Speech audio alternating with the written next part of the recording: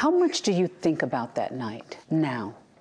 Not that much at all anymore. It was an accident. It was not like the paper would say. It was an attack.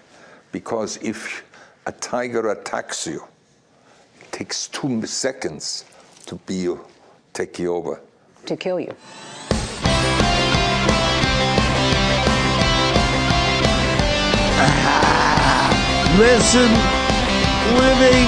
Listening to Synchronon. Sick and Ron. Yes, you're listening to Sick and Ron. The Sick and Wrong, the world source for antisocial commentary. God, what a bunch of scumbags. Good evening. Welcome to Sick and Wrong, the world source for antisocial commentary. One of your hosts, D. Simon. I'm Harrison. Harrison, did you call your mom on Mother's Day? I had flowers sent. You had flowers sent? Yeah, it was a flower scent. Is that what you're supposed to do? It was like last minute. Yeah, last minute. It was like, normally I do it a few days in advance, but I actually didn't. I had to call Saturday morning, and I had to call like a few different places, and finally got some place that did it. And then and send them to her. Are you supposed to get a gift for your mom on Mother's Day? Other than flowers? I don't know. You're supposed to go to Red Lobster. I know that. You're supposed to be there. I know that, but like you're going to fly back for that. I haven't celebrated Mother's Day in so long that I kind of forget what you're supposed to do on that holiday. Right. Was your mother a fan of Siegfried and Roy? I don't know. Because I'm wondering if she was broken up about the death of Roy Horn this past weekend. Oh, yeah? Did she mention it at all when you called her? She didn't. She did not mention it. She must not have been a fan. Probably not. No. That's surprising because Siegfried and Roy she would be in the demographic that would that probably would. Do you know if she even went to one of their shows? I don't know. I don't think. I don't know what shows she went to. Like which she goes to Vegas. Like what kind of? Probably not them though. Probably Thunder from Down Under. I don't think she. Yeah, probably. Yeah, I don't think she gives a shit about fucking Chippendales, Tiger weirdos. You know. Would you be upset if your mom was like full on going to Chippendales? I don't give a shit. Or you wouldn't care. Yeah. Yeah, I think it'd be kind of cool if like maybe she fucking marry one or something. Just like she's not calling me all the time. You know what I'm saying? Just marries a Chippendales dancer. That would like my dad. She just never. I remember her trying to date when I was a kid, and just these like sad sack dudes, and like even as a kid, I was like, oh man, I got kind of sad. I think my dad just like ruined her for men. Wait, she just stop dating completely? Just I mean, she tried a few times, but she just fuck this. How long ago was that though? Like decades ago? Yeah, that was like when I was a kid. When I was like, oh wow, so yeah, this has probably been like the 7 80s. or something. She was. I remember there'd be like a couple boyfriends here and there, but then she's just like, fuck this. These guys are fucking idiots. Everyone's an asshole. I'm not doing this anymore. Wow, that's crazy. So she just never tried again after that. Nope. Did she go to like, I don't know, like a church singles party at the church, or where was she meeting these guys? I have no idea. That's pretty funny. I've often wondered how cool that would have been if my parents got divorced and I got to see like the rejects that my mom was bringing home to be my new dad. I never got to experience that. They buy you stuff. Yeah, well, wouldn't they be like the Disneyland dad? No, your dad would be the Disneyland dad, where he would just show up every now and then and take you to Disneyland or Chuck E. Cheese, but he wasn't really there to do anything, like to raise you. Oh, he didn't. He showed up once a week, and then he'd drive around while I was in the car listening to Rush Limbaugh, and every now and then he'd yell at me about something. So no, none of the Disneyland stuff. Did you dread it when he showed up, or you just like, I'd rather hang out with the new dad, Tony Shalhoub right here. None of those guys. TV's Monk. Yeah. TV's Monk. That's who my mom's dating. Yeah. She's dating Roy from Wings. Yeah. No. There was no one was even around long enough, I think. I think, to even to even be new dad or material. Did she ever bring them over, like to meet the kids? Yeah. I've met a couple boyfriends. I remember meeting a couple, I think. What about dad? What about your dad? Did he like instantly find a new lady? Because he's probably he chain smokes wives. Just right into the next one. No, he cheated on. He cheated on my mother with his soon-to-be second wife, who was his secretary. It's like I think that was his minor in dental school. Fucking your secretary. That's usually what you. I think that's what you could specialize in that in dental school. Fucking your secretary. Did he cheat on her with the new secretary? No. No. She left him. Then he got another wife, and then he cheated on her with the next wife, and then had her for 7 years, and then cheated on her with the next wife. So do you send Dawson's Creek with that guy? Do you send them flowers, all the ex-wives? No. You're not close with them at all. And I called my biological mother. I ain't sending her fucking flowers, but I called her. You called her. I said, Happy Mother's Day. Yeah, I called her. I said, but you give me up at birth, you're not getting fucking flowers. You're not getting flowers. You know what I'm saying? So yeah, Roy Horn died this past week. Did you ever get a chance to see Siegfried and Roy? No. I'm amazed that Roy Horn actually survived this long after getting like the shit mauled out of him by a fucking tiger. Still managed to live for that was in 2003, so he still managed to live like another 17 years before finally being taken out by the COVID.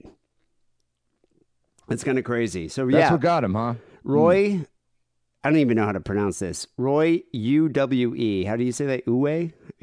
How do you say that? I don't even know. UW. Oh, I don't know because it's Uwe Boll. Yeah, I've never known how to say that. That's what I thought. So, Roy Uwe Ludwig Horn, whose collaboration with Siegfried Fischbacher created the world-renowned duo Siegfried and Roy, died on Saturday from COVID-19. He was 75. But Fischbacher. Siegfried Fischbacher. But yeah, he was attacked by that tiger that ended his career and ended the show. That was in 2003. It was kind of one of those things where it's like, didn't you just think he was dead? I just never really thought about Roy Horn. It just never really occurred to me. But apparently for the past 17 years, he's been living in this resort that they call Little Bavaria, which is outside of Vegas. And it's just like, basically like it's not really I wouldn't call it a cat rescue, but it's a big cat sanctuary where like all those cats just kind of live with them. Now, can you explain, younger people, might not know who Siegfried and Roy are. I wonder because they're such like a pop culture phenomenon. They were though, like in the 80s and 90s, because it would be like, there were only so many things for people to talk about. So they'd be like, Siegfried and Roy, there's a joke about that because they're homosexuals with tigers and they're German. They were gay. But like, get the fuck out of here. But when it's like, you're watching fucking Jew Wario kill himself on YouTube. I often forget. There's things you don't have to reference anymore. There's too many things out there. Really. I often forget too that probably a large portion of our audience wasn't even born until 1994.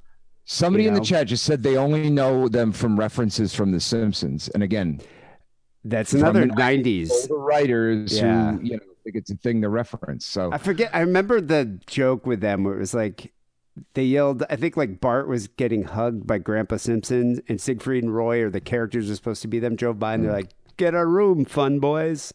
That's a different thing. You're mixing up.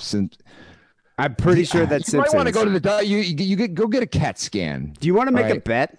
Because I will make that was your the wager. one. That was the one where Grandpa Simpson tried to get the art from Nazi Germany. Yeah. And was he hugging? Who was he hugging? Bart? It was not Siegfried and Roy. No, it was the Baron. He has to give the art back to the descendant of the Baron or whatever that they stole it from. And he's like, I have to get back to Stuttgart in time. Now you've got me recounting Simpsons bits. I'm not doing that. I'm not doing it. Can you do all the voices? Fuck you. But wasn't there another one where?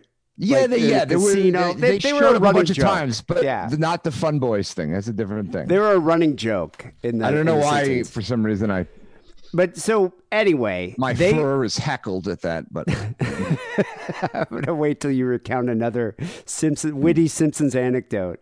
But you got to do the voices, especially groundskeeper Willie.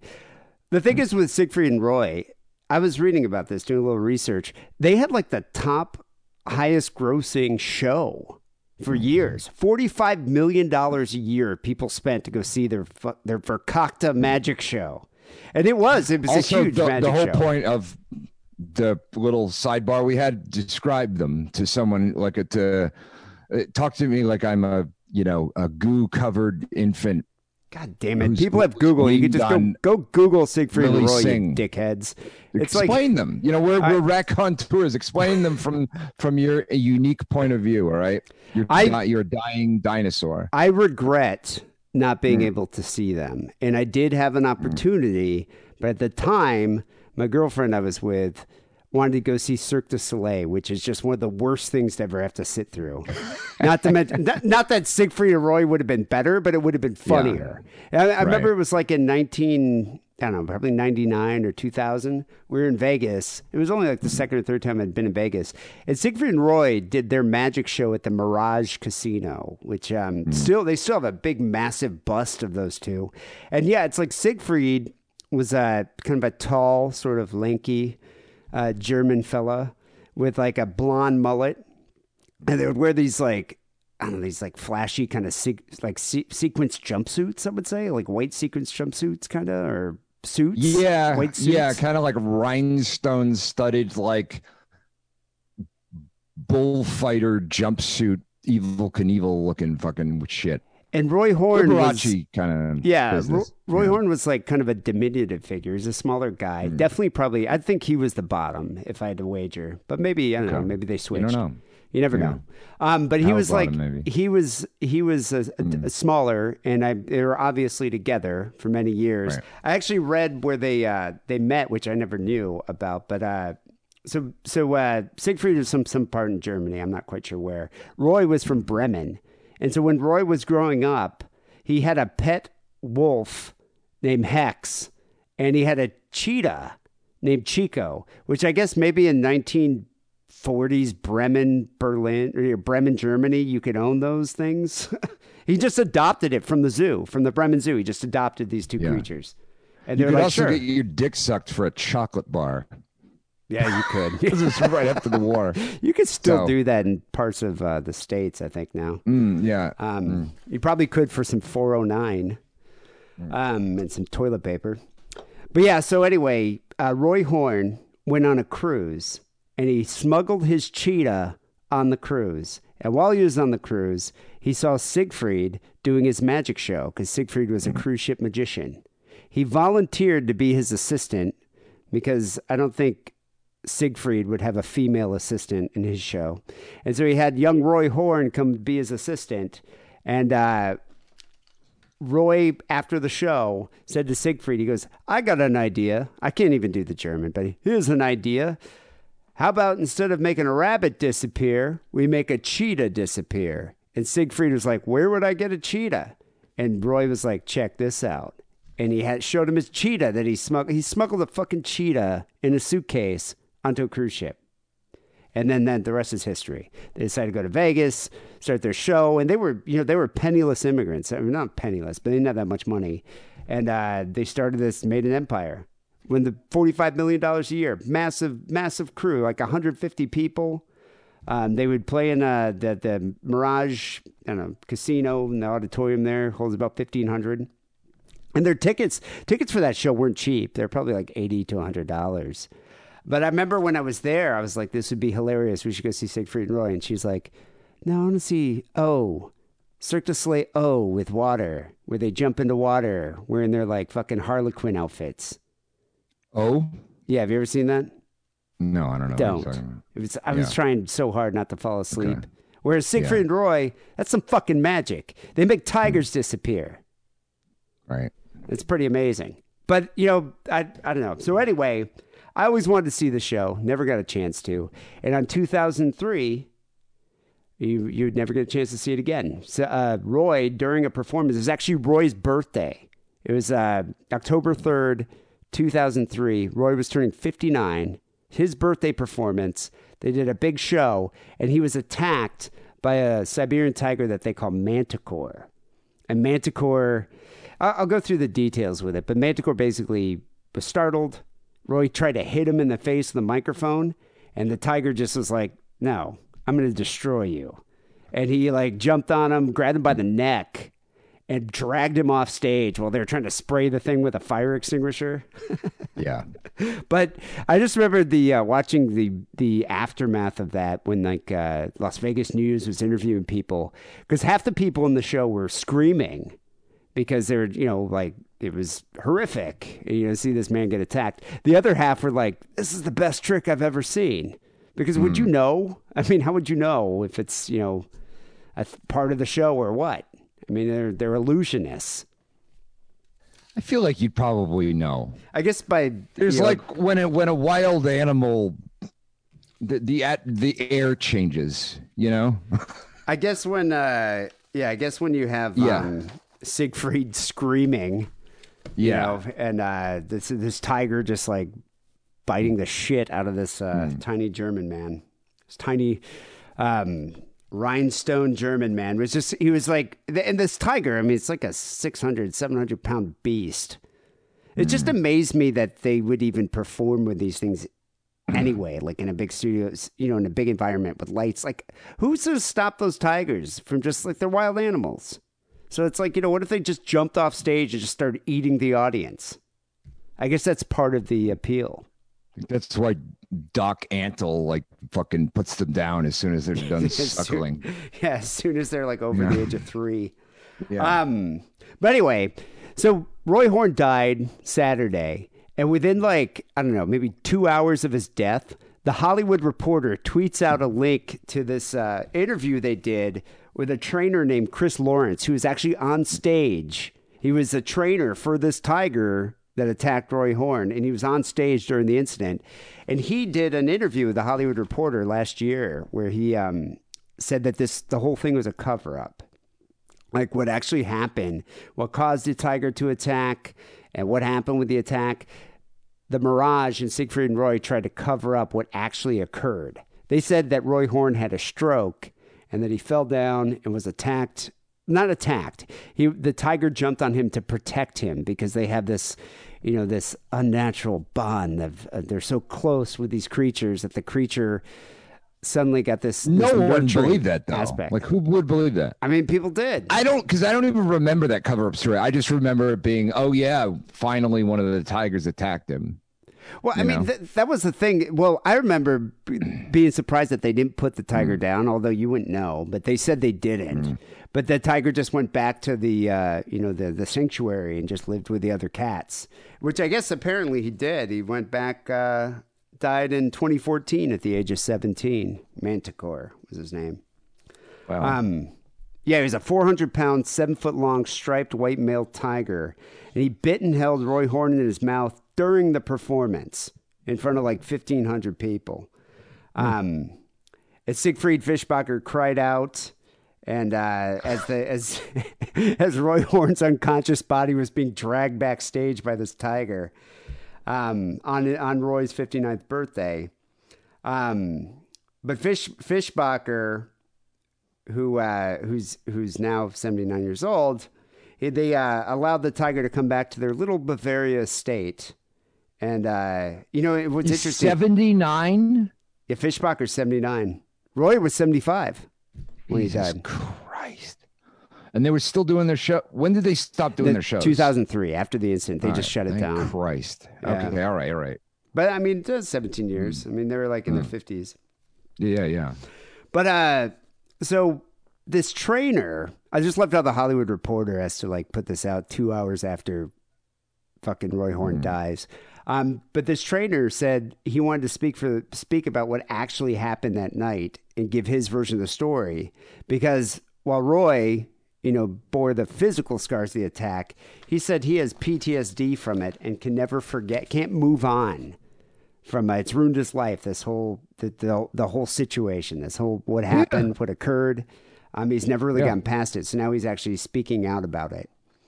So the thing is with Siegfried and Roy, when it happened, in 2003, when Roy was attacked, they came out and they said that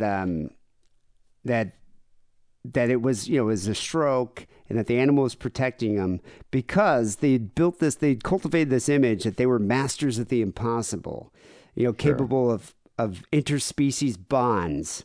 And they could turn wild creatures into docile, wild animals into docile creatures. And so they obviously didn't want to, contradict this image. The other thing, too, is Fischbacher was the master of illusions, whereas Roy Horn was the animal handler. So that's kind of the way they sort of split up the responsibilities. He had a supernatural bond with these creatures. So if it came out that, no, this thing attacked him because he lost control, then it's, obviously I think everybody would now speak ill of the show and probably put the animal down too, if you think about it. Yeah.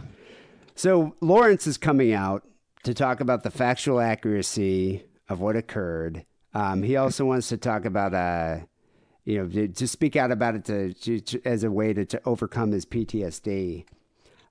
What's interesting about this guy is after this happened, everybody lost their job because they shut the show down.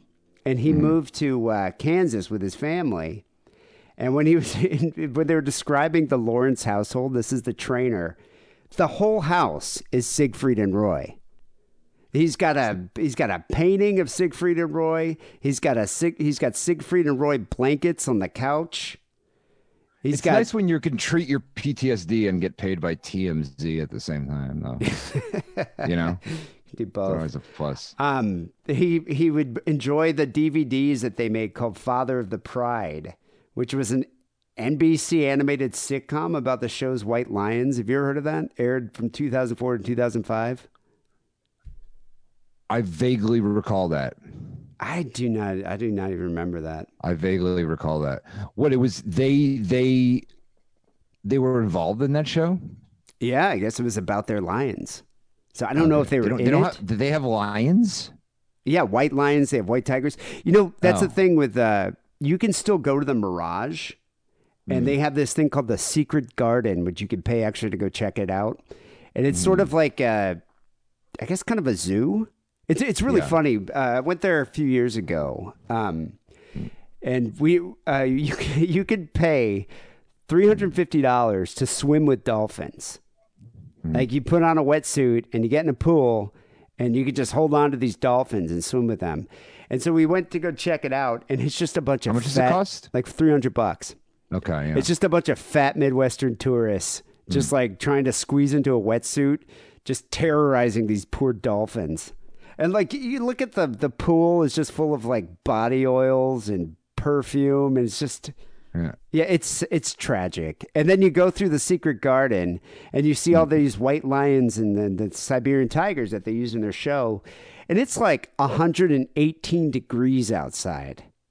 It's fucking Las Vegas. It's a desert. A Siberian tiger should not be sitting outside in 118 degree weather, regardless of the mister that they shoot on this thing. They spray misters on it.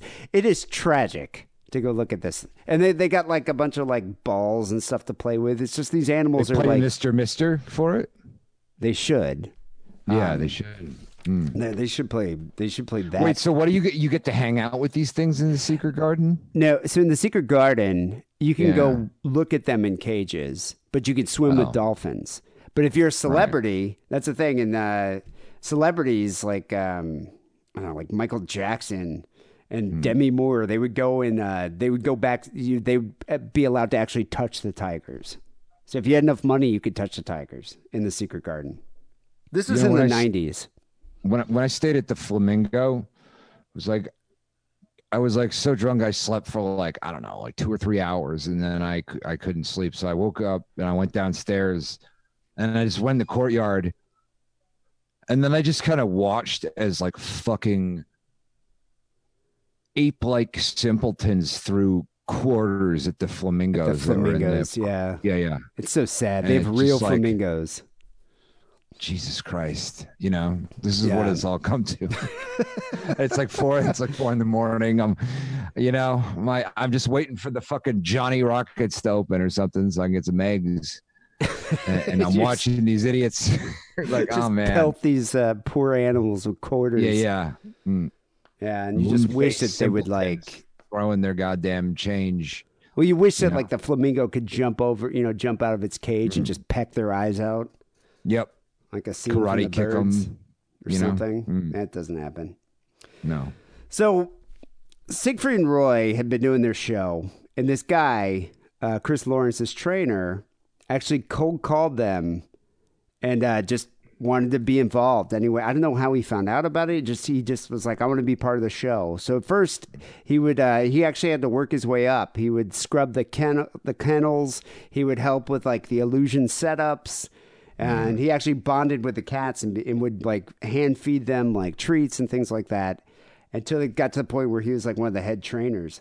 What he noticed several years before the attack, Roy Horn had spent less and less time in close contact with the cats.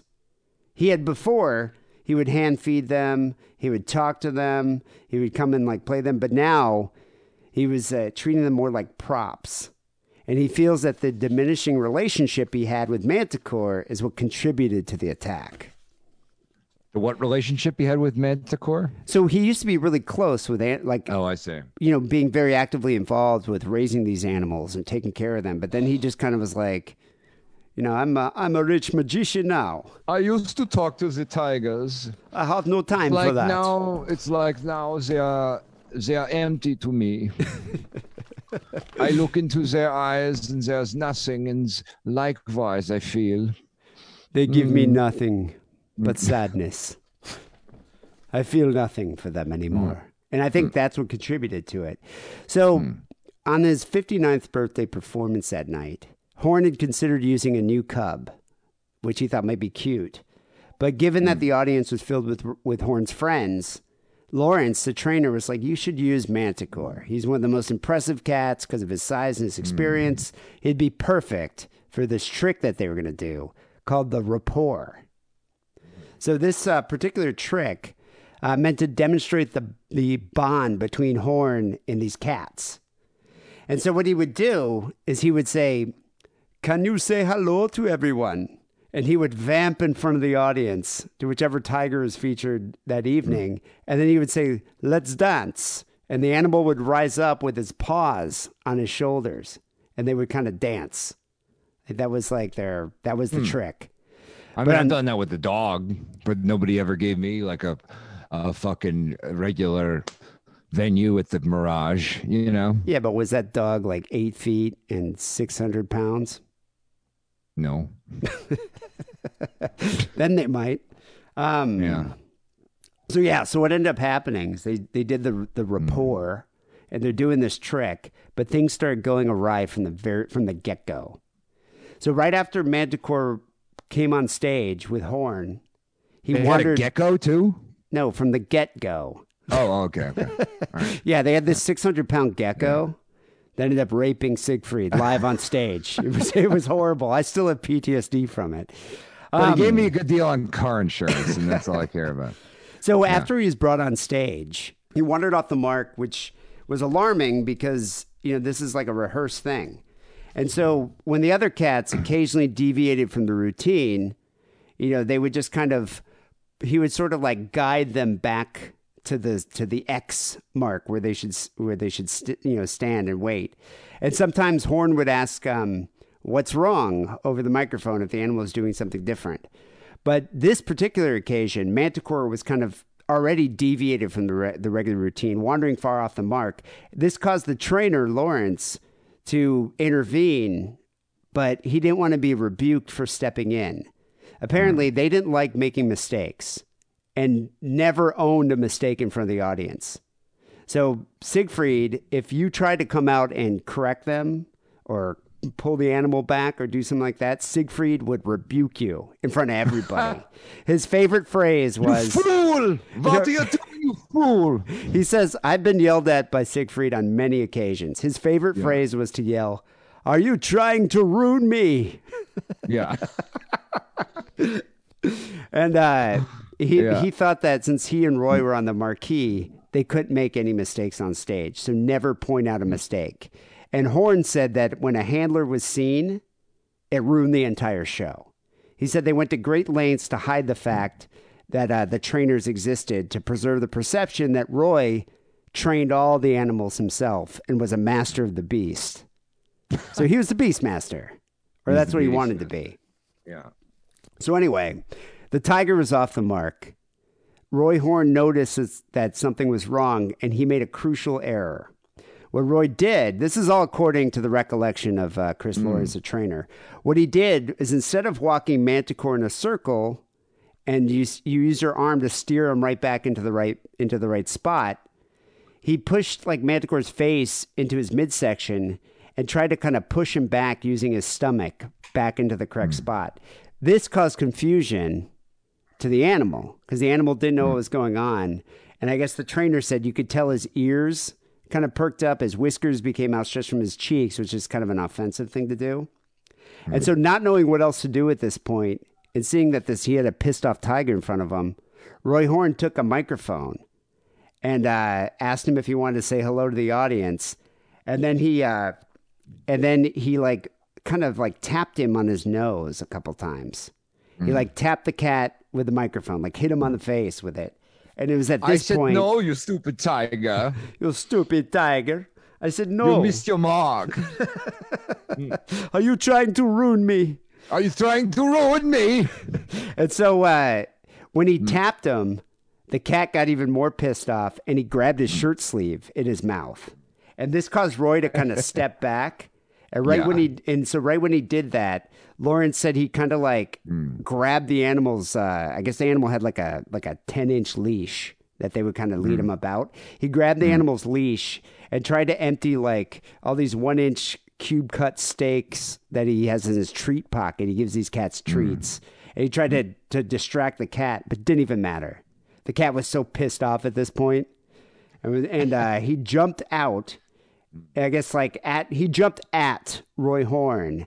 And when he did this, he pulled the trainer like onto the back of the tiger, and the trainer was like using his weight to stop the tiger. It didn't even matter.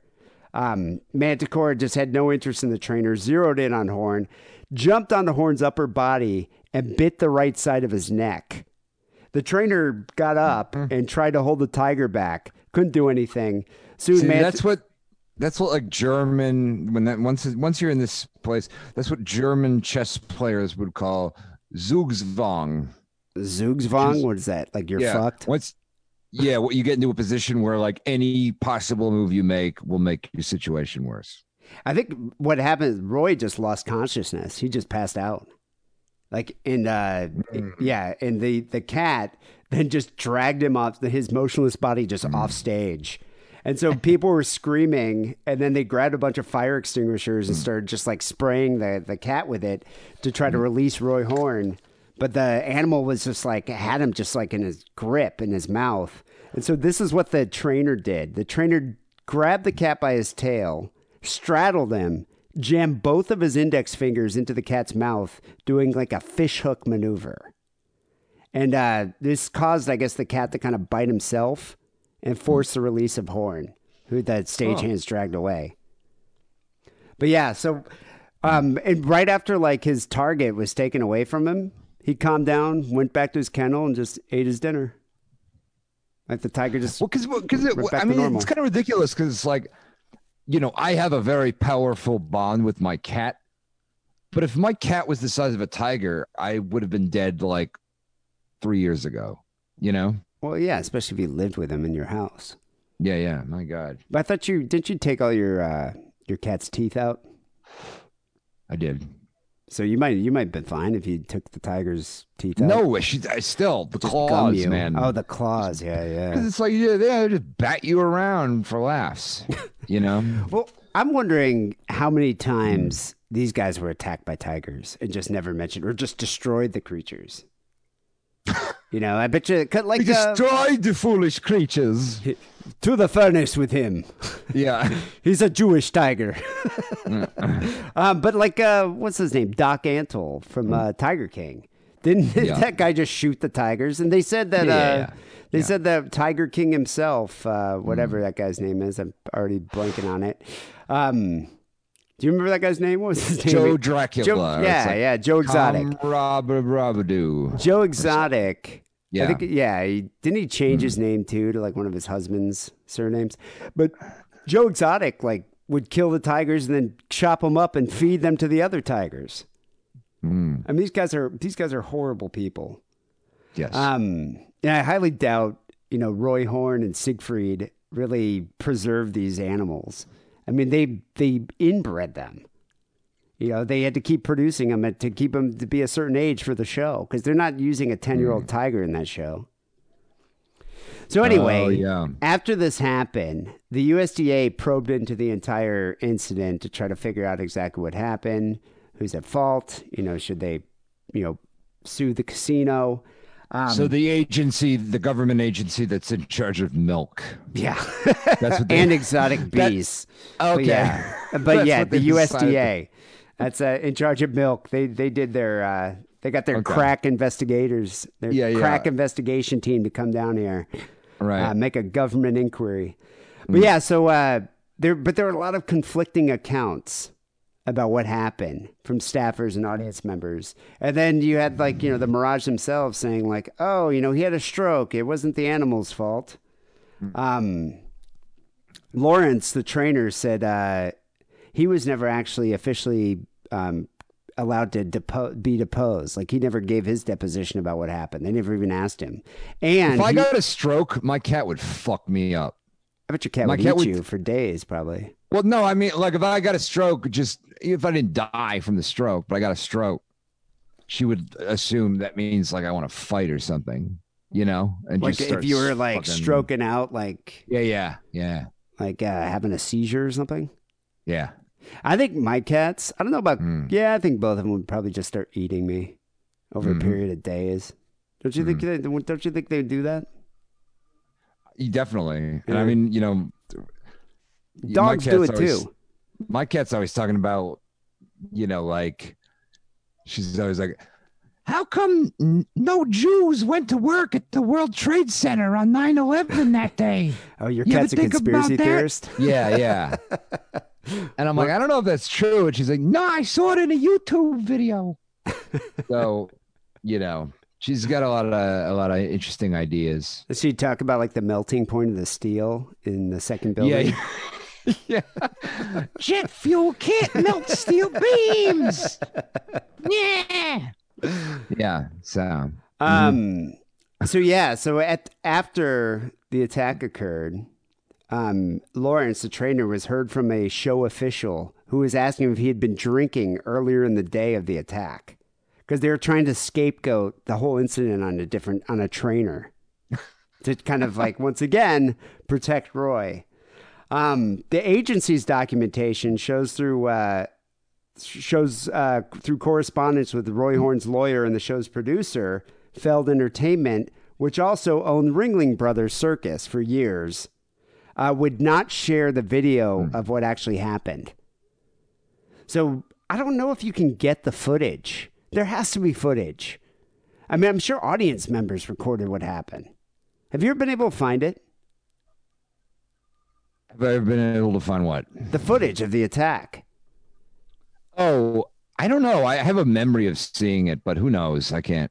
I bet you our listeners. I don't trust my memory no more. I mean, my send God. it to us. I want to see this. If you can find the footage, I'd like to. I'm sure it's on like I don't know, eFucked or something.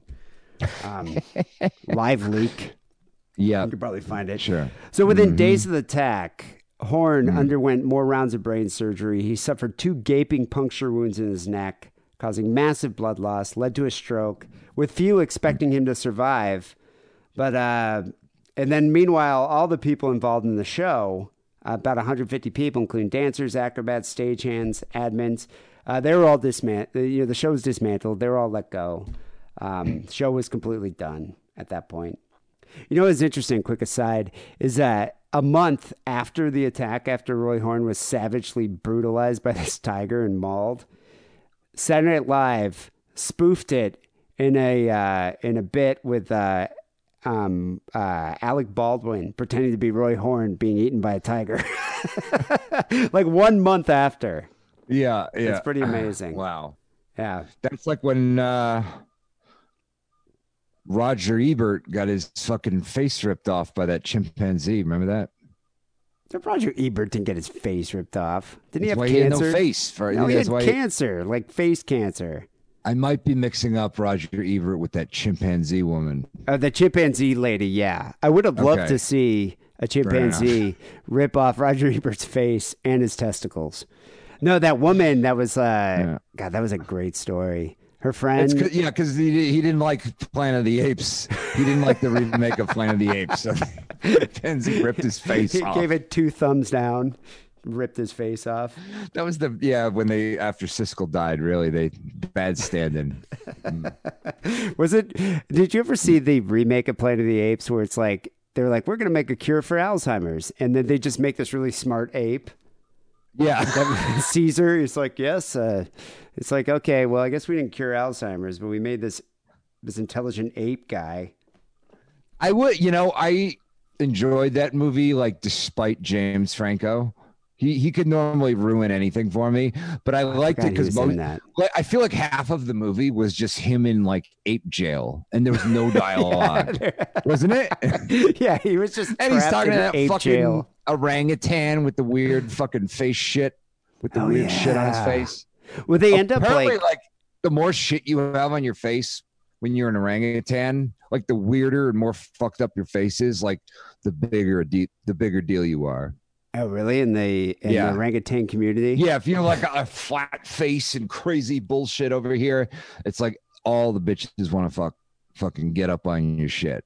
Oh, I didn't realize that was that's how it works. Yeah, it is. Huh. Did you ever see the later Planet of the Apes, like the ones that came out like a couple years ago where they're riding horses?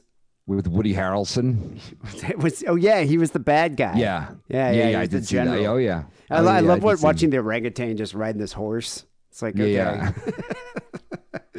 So the trainer here asserts that what he believes to be this romanticized cover story, that Horn had a stroke on stage and that Manticore tragically attempted to save him, which actually happened is he had a stroke because of the attack.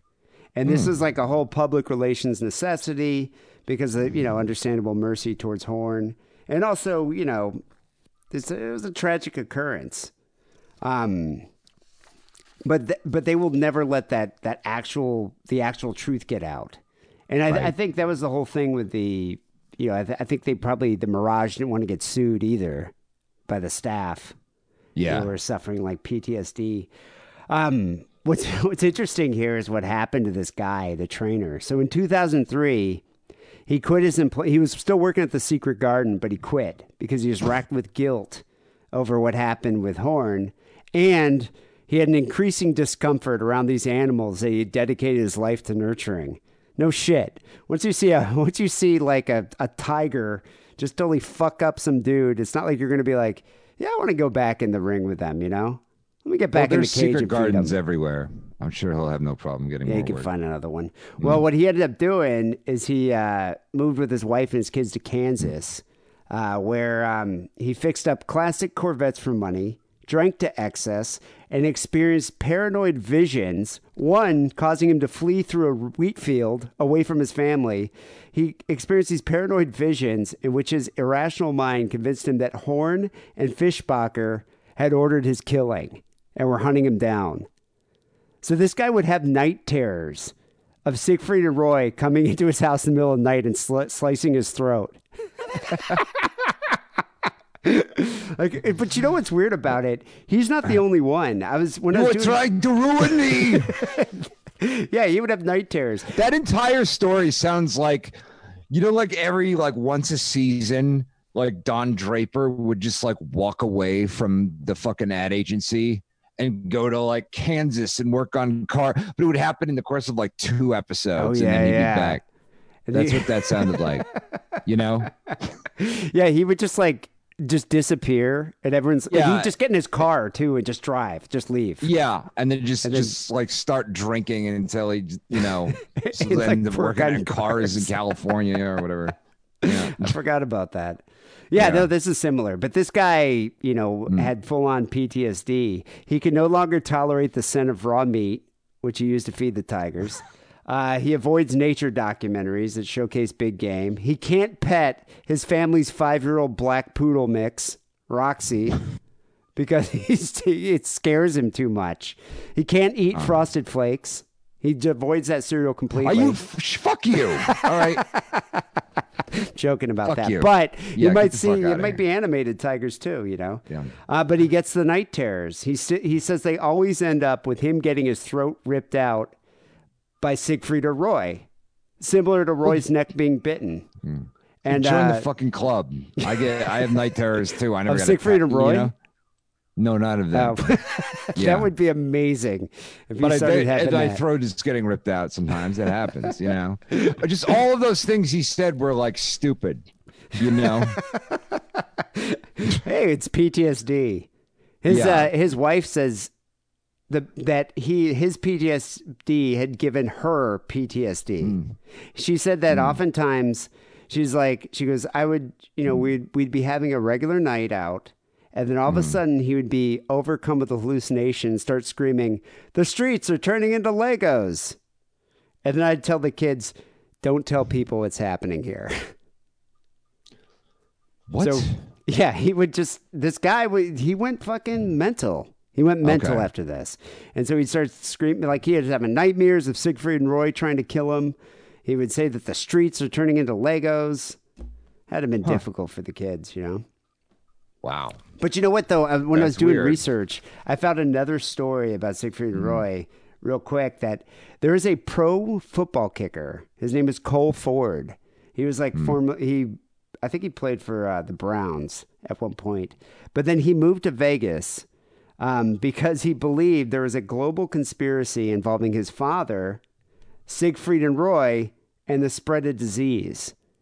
And so this guy said he was watching Siegfried and Roy on TV, and he had a sudden realization that what was wrong with the world was linked to the illusionist treatment, dominance, and unhealthy intimacy he had with animals, or that they were having with their animals.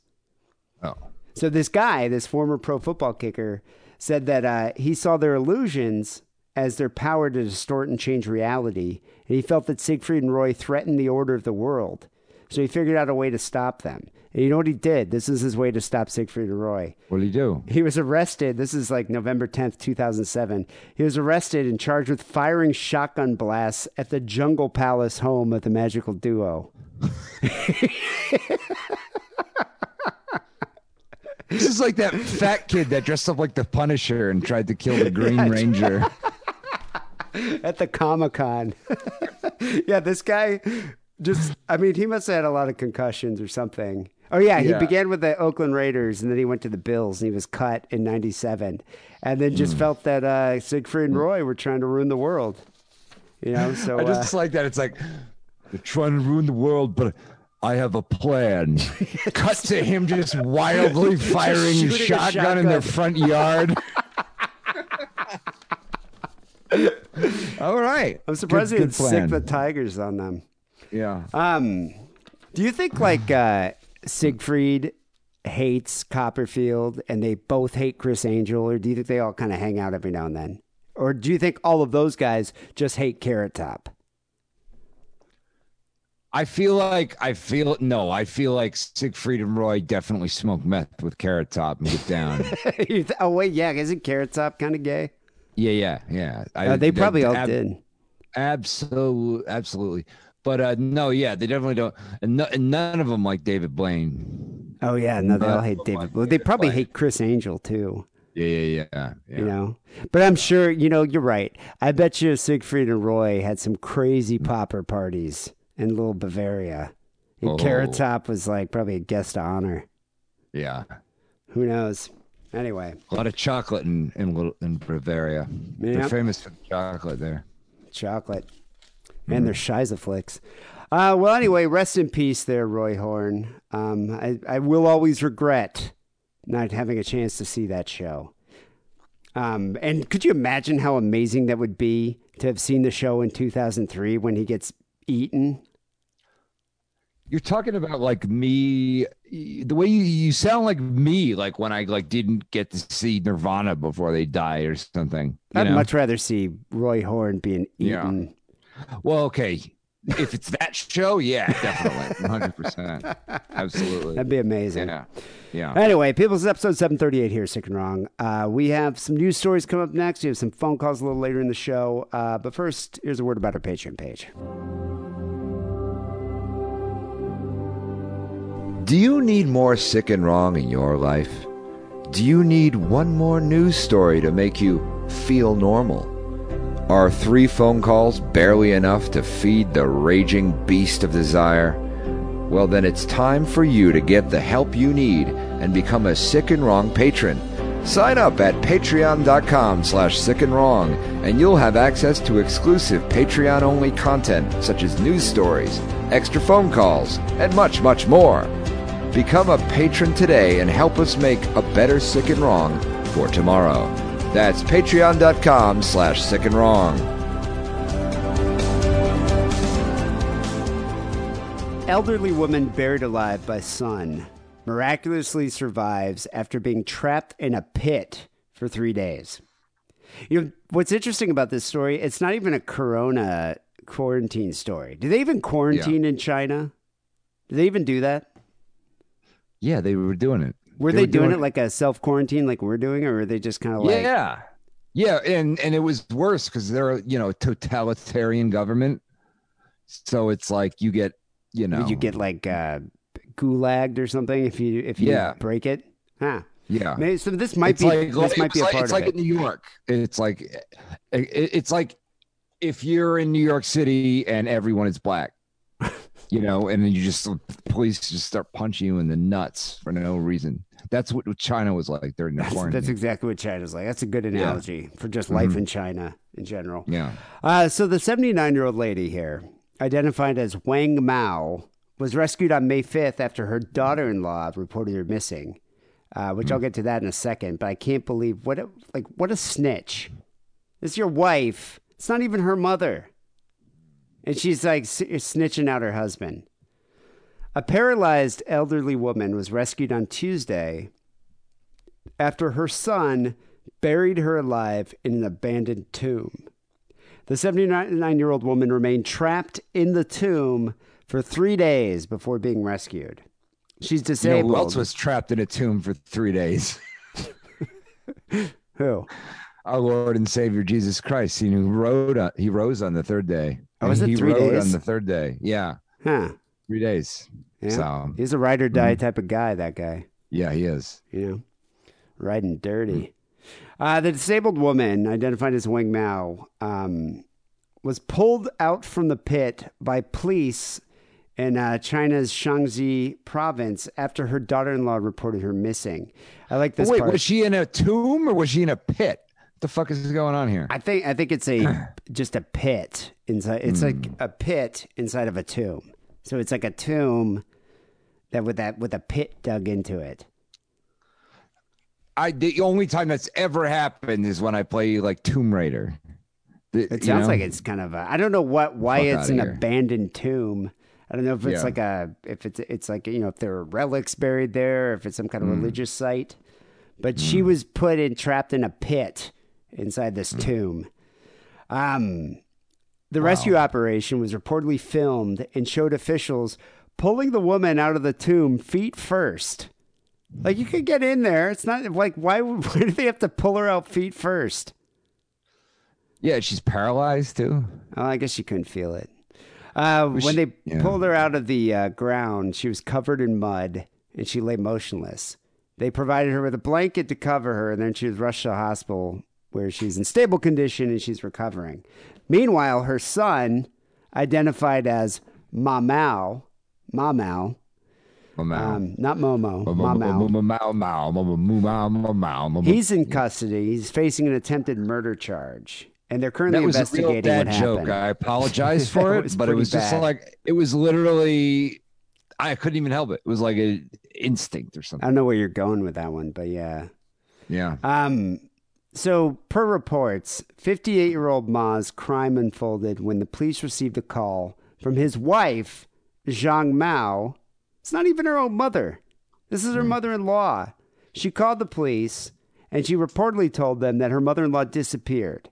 And she said she last saw her husband, or she last saw her mother with her husband, who had put her on a pushcart and was wheeling her out of the family home.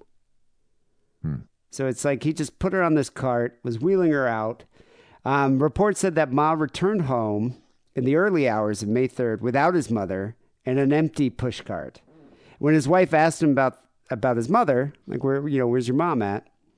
He said he hired a driver to take her to stay with relatives. Soon after Zhang's call, police summoned Ma and interrogated him, during which he confessed that he took his mother to a forest about 3 kilometers away from their house and dumped her in an empty graveyard pit. So apparently they don't have nursing homes in China. Do they just have no need for nursing homes? It's like when they get to the point where your relatives are old and annoying, just dump them in a pit. They don't even have to be dead yet. I think, well, you got to get a head start on being a ghost. Oh, yeah. Because it doesn't end there. It's like a whole thing over there. It's don't they marry ghosts or lose their virginity to them or something? They marry ghosts. You got to like, it's like when your like mother dies or whatever. It's like when it's like they go to prison and you got to like buy commissary for them. It's like you got to bring food to them like once a week or whatever at their tomb or whatever. It's a whole thing. Yeah, it's like a whole relationship. Yeah, or it's like the jumping fucking ghoul vampire things will get him. I forget what those guys are called. He also, the son told police that he buried his mother because she suffers from incontinence, making his entire house stink, which causes him great psychological pressure. Yeah. A report claimed that the mother might be mentally ill and there's tests being carried out to confirm her mental status. However, I'd have dumped her ass too, man. Do you want this woman just stinking up your entire home? And I bet you they live in like a fucking studio apartment. I've seen the apartments in China. In Chinatown, San Francisco, it'd be like 10 people living in a 1-bedroom apartment. So I imagine that whole place must have smelled like her shitty ass. Yeah. Yeah. Makes me think, though, I was thinking about this. So they don't have nursing homes over there. Do you think that's why they invented the COVID? Oh, in the Wuhan lab? Yeah. Like, do you think the Chinese government's like, I guess we could spend all this money to build these nursing home facilities, but that's going to cost a lot of money, and then we got to put up rules. Let's just make a virus that will wipe out the old people. I heard they were trying to come up with a cure for Alzheimer's, and then they just made a really smart bat, and then they ate it. They made a really intelligent pangolin, and then they ate it. Yeah, that's what happens. Yeah, I bet you if you started a theory about that on YouTube, people would definitely believe it. They'd subscribe to it. It would be like the smart gremlin. You have like Tony Randall's voice, Officials located the site of the pit, and they started digging into it after hearing cries for help. They pulled the woman out, and she miraculously survived for 3 days without any food or water. So he just chucked his mom in a pit. No food or water, just left and went home. The director here of the Public Security Bureau, Yang Lejun, says that the details of the case aren't complicated. What's hard to fathom is the suspect's apparent loss of humanity. His violation of morals and ethics is unacceptable. You try living in a studio apartment with an incontinent old woman. Like, seriously, I want to check your humanity after 3 months of that. Man, you gotta cut this guy some slack. I don't know. It depends on how much, I guess it depends on how much Asian parenting he had to endure. I guess, You but know? like, let's say your mom it's like couldn't. no, it's like you just A minus wasn't good enough for you, was it? A minus wasn't good enough Tiger because it's mom. never good enough. A minus is never good enough. You know? Yeah, but could you imagine, Yeah. like, your mom living with you, and she's like has no control of her bowels, and she's living in your house? Would you think about burying her in a pit in Griffith Park? No, I would not. Yeah, right. I would literally go into debt and put her in a place where she can be like taken care of. I'd pawn her off on a sibling. On a sibling, I can't. You know. I guess. So, I got nothing because she dumped all those idiots. You know. God damn it. Well, Ma here, the son, is reportedly one of two sons of Wang. She used to live with her other son, but when that son had to leave the area for work, she shifted with Ma and lived with him. So maybe you can pawn her off on his other brother. You know, now that I'm thinking about this is a good Mother's Day story. It's very topical. I didn't even think about that when I selected it. Well, one time when he was a kid, he got stung by a bee, and she was like, "Why couldn't you have gotten stung by an A?" Ooh, is that a Tiger Mom joke? Yes, it is. It's like an Asian Tiger Mom joke. Yeah, but that's exactly what I pulled should that happen. out from like the file cabinet in my brain from like 10 years ago, from some like meme from 10 years ago. I'm like, let's see, well, where's the thing? Okay, here. You got to put that in your type 5. That one's got to be in there. I think it'll go over well. Yeah, I'll just be. It's so hard for a white guy these 10 days years to ago. make Asian jokes. You know, I want to make some jokes about a Tiger Mom, but I'm not Asian. I'm a white guy. White guys can't do anything anymore. Yeah. Anyway, speaking of white guys with jokes, what do you have here for the second story? All right. Daria Alyabieva charged with attempted murder for allegedly stabbing Tatiana Nazaranova in social distancing fight. Is that a Huey Lewis solo or Huey Lewis in the News song? No, that's from that was from the musical based on American Werewolf in London. Oh, okay. Yeah, That's great, yeah. great musical. That's right. Yeah. So Daria Alyabieva allegedly stabbed her roommate Tatiana Nazaranov during an altercation at their New York City apartment. Ooh, is this recent? So this must be a COVID thing. It is a COVID thing. Huh. Are they she was escorts? It's unclear. It's unclear. I thought I saw a picture. I thought one of them was hot, but you're saying she's like a plastic surgery disaster. No. There's different pictures. And it's like if they're from the slightly wrong angle, it's like something is wrong. One of them is cute, like okay, yeah, you know. One of them's, but it's like with a name like fucking Yadajarva Idabozobo, you know. All right, I'm gonna shut up. But the other one, it's you can't tell if it's like, oh, is this like a fucking Snapchat filter with the eyes and then there's some airbrushing, or did you just have plastic surgery to look like a Snapchat filter airbrush thing? I guess I saw one picture where one of them did look kind of hot, but maybe it was like a filter. But the other one kind of looked like Baba Yaga or something. She just looked creepy. I'm not even sure which one you mean. I'm looking at them now. You know? Anyway. But, you know, hey. I don't know what it is. They people fuck up their eyes or something. What is this thing? What are they? I don't know. I don't want to go into a fucking tight five about this. You know, it's like they digitally alter their eyes and then they end up looking like a monster. Are they trying to make him like anime style, like whiter or something? Yes, or something. I don't know. I don't like it. I don't like it. And I'm all natural on Instagram. You don't need filters. Filters are for posers. So, so she was charged with attempted murder for allegedly stabbing a roommate during an altercation involving excessive drinking. Ooh, well, they are Russian. They love their vodka. Over the weekend, while the two women were social distancing together in their Upper East Side apartment. I don't even know why they need to say that in this article. They live in an apartment in New York, so they're not social distancing together. They're fucking roommates. Yeah, it's like what? Shit. You know? Well, like, yeah, they're not socially distant. They're roommates in this Upper East Side apartment. Although Upper East Side is kind of nice, right? It used to be. Now I heard the Upper East Side is actually cheaper than Brooklyn. Whoa, I didn't know that.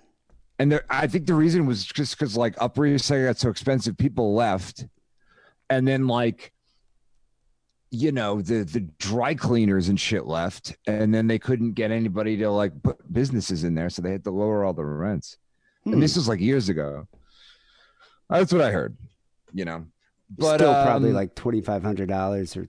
For like a studio? It's still crazy, I'm sure. Yeah. Absolutely crazy. But it's like, I don't know if you've seen those videos out in New York where it's like, you know, the police just being like going up to like a black couple and being like, you're not standing 6 feet apart. And they start fucking just beating the fuck out of them. And it's like, they're married or something, dude. Like what? Why do they need to stand 6 feet apart? That's my child. Yeah, that's my 4-year-old son. He's going to be 6 feet apart. God. And it's a taser, rocking the taser out right away, you know? Do you see the video of that park ranger that was like telling everybody to social distance and some guy just pushed him into the duck pond? Yeah. It was pretty funny. Also, good mugshot with that one. That was a good mugshot. It really tracked. Yeah, it really tracked the whole thing. He looked like his friend, with Jesse Pinkman's friend in Breaking Bad. I thought that too. He looked like Badger. Yeah, he looked like Badger. Yeah. So Nazarinov told the New York Daily News that Alyabieva had a long history of excessive drinking, but warned her to limit her drinking amid the coronavirus lockdown. That's not the time to go on. That's not the time to be a helicopter roommate. No, a tiger roommate. You know, don't do it. Just leave them alone. Don't just let them drink and get through it. Yeah. And maybe they won't stab you. Yeah. I told her, you can't drink in the house. You can't go to a liquor store. It's a rule. However, Nazarinov and Alyabieva's heavy drinking continued. It sounded a lot like Yakov Smirnoff, by the way. Yeah. She would start her drinking in the morning. In your country, you drink after work. In Soviet Russia, we started drinking in the morning. Yeah. In Soviet Russia, vodka drinks you. I'm sure our audience probably knows about as much of Yakov Smirnoff as they do Siegfried and Roy. They're all off on that shit. Yeah. So she would start drinking in the morning. Nazarinova told the outlet. She would go to kitchen and grab a coffee cup and pretend she was drinking coffee or tea. Was it just pure vodka? Yeah, there was just straight up vodka. Yeah. Russian coffee. Yeah. Nazarinova, God damn this car alarm! Can you hear this? Can you hear the car alarm? Yeah, that is weird. It sounds like a German submarine or something. Like I am going to smash some shit. Okay, that's not too bad. Yeah. Yeah, it's all right. We live in great neighborhoods. Das Boot. Yeah. I live in Das Boot. Hunt for Red October going on out there. Yeah. I had the cure for cancer, but I lost it. Oh, no, that's Medicine Man. I'm sorry. I got them mixed up. Yeah. So Nazarinova also claimed that Alyabieva threatened to kill her when she was drunk in March. I had to hide all the knives in the kitchens, she said. On April 19th, Zaranova said she began trying to reason with Alyabieva and offer her support. That was her first mistake, because you can't reason. We have some Russian women who are fans, but I think they would agree when I say you don't reason with them. Not with a drunk Russian woman. No, don't try to reason with them. And she was like, no, fuck it. I just want some whiskey, Zaranova alleged. Zaranova said that after she put a glass of Alyabieva's whiskey in the sink, Alyabieva was set off. So she poured a glass of whiskey in the sink, which is a faux pas. She had super crazy eyes. I can't even explain it, Zaranova said. I was like, what's your problem? Zaranova claimed that Alyabieva then stabbed her with a huge meat knife. A meat knife? Yeah. Like a steak knife? Okay. It's yeah. A huge meat knife. I gave her food, I gave her clothes, I gave her everything. I promised myself and my parents and my friends I'm not going to deal with this person never again. She was acting really crazy and wild. Yeah, where's the thing about the meat knife again? I think the moral of this story here is during the COVID-19 pandemic, just don't talk to people about their drinking habits. Yeah. Especially people you live with. I didn't realize she had huge meat knife, Zaranova told the Daily News. What, like a cleaver? I'm just like what? That could mean anything. That could be a butcher knife. That could be a kuna. Yeah. I tried to push her away. It was so fast and dark in hallway. The roommate quickly realized she was wounded. My hip was fountaining blood, she said. I was stained in my blood, and she was stained in my blood. I was like, please stop, please stop. I literally realized I'm probably going to die because I was losing so much blood. I saw something coming out of abdomen. I guess it was intestine. Wait, she guessed it was her intestine was coming out of her stomach? Yeah. Wow. Yeah. Wow. Okay. Yeah. Okay. So, God. I said, Dasha, I'm gonna die. Call the police. And she said, no, die, bitch. Did she stab her again? No. She managed to find a phone, called 911. Alyabieva fled before cops arrived. Yeah, and she needed a massive blood transfusion and 2 surgeries. Ooh. Yeah, she actually has a GoFundMe now. She was sliced and stabbed in the arm, shoulder, hands, and face. Whoa. One of her arteries was also cut. God, she did it like prison style, like a shiv. Yeah. She got hit in an artery. I don't know how. Yeah. It was mostly muscles and nerves, she said. What about her intestine? Hopefully in a few weeks or a few months, I'll be back to normal. So, yeah. What about her intestine? Did they manage to put that back in? I guess they did, yeah. Oh, good. So I guess a few days after, they tracked down the roommate and arrested her, charged her with attempted murder, and she's currently in Rikers Island, where she definitely has the COVID. I'm sure she does. So, she was calling me her best friend, like her almost family. And this is what she did to me. This is what she did. Yeah, definitely not family. So do you think in prison, the Russians... I thought, if not me, then who? We're Russians. And he should take care of each other. And honestly, it was a mistake. So, do you think the Russians in prison stick together? There must be a lot of Russians in Rikers Island. There's not a lot of Russians in Rikers Island. There's not that many? There's it's like 6% white or something in Rikers Island. But I would say that a decent portion of the white people are Russian. Yeah. Absolutely. Yeah. Russian, Polish. Yeah. Russian mob.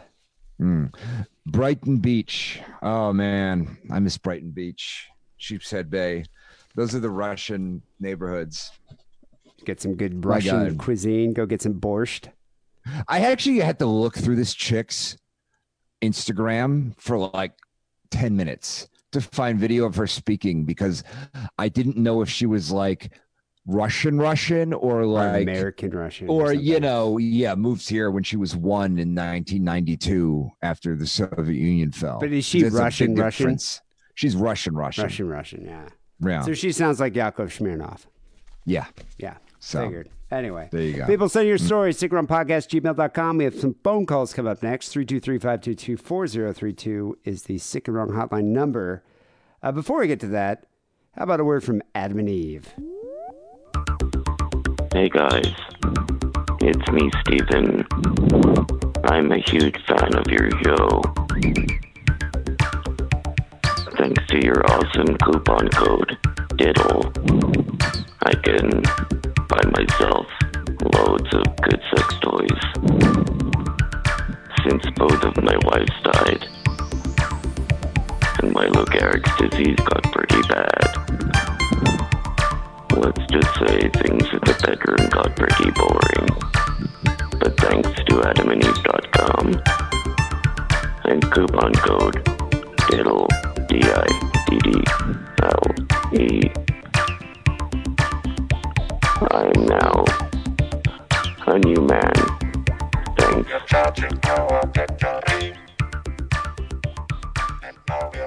So we got a few phone calls to get to. 323-522-4032 is that number. Remember, keep it under 3 minutes there, people. First call we have is from a guy who is an atheist preacher. Needs some advice. All right. Hello, Brother Dave, Brother Andy. This is the atheist preacher. Did you hear that? Yeah, I heard that. The gig is up. They know who we are now. I know, man. God damn it. The sass of this man. Yeah. God strike you down and a pox on your genitals. Well, I mean, the joke's on him because he's he's a narrative cliche. He certainly is. Yeah. Calling because I want to get some advice from you, moral advice. So I'm not religious at all, but about 5-6 years back, I was homeless and I started picked up this sort of job, cleaning up this church, and basically they were letting me stay in the back room. I've since gotten myself together and everything like that, and I've pretended to be a Christian for this Southern Baptist church down here in Florida. Okay, so this guy was homeless, and they let him sleep in the back of this church, and now he's literally the plot of Jesus' son.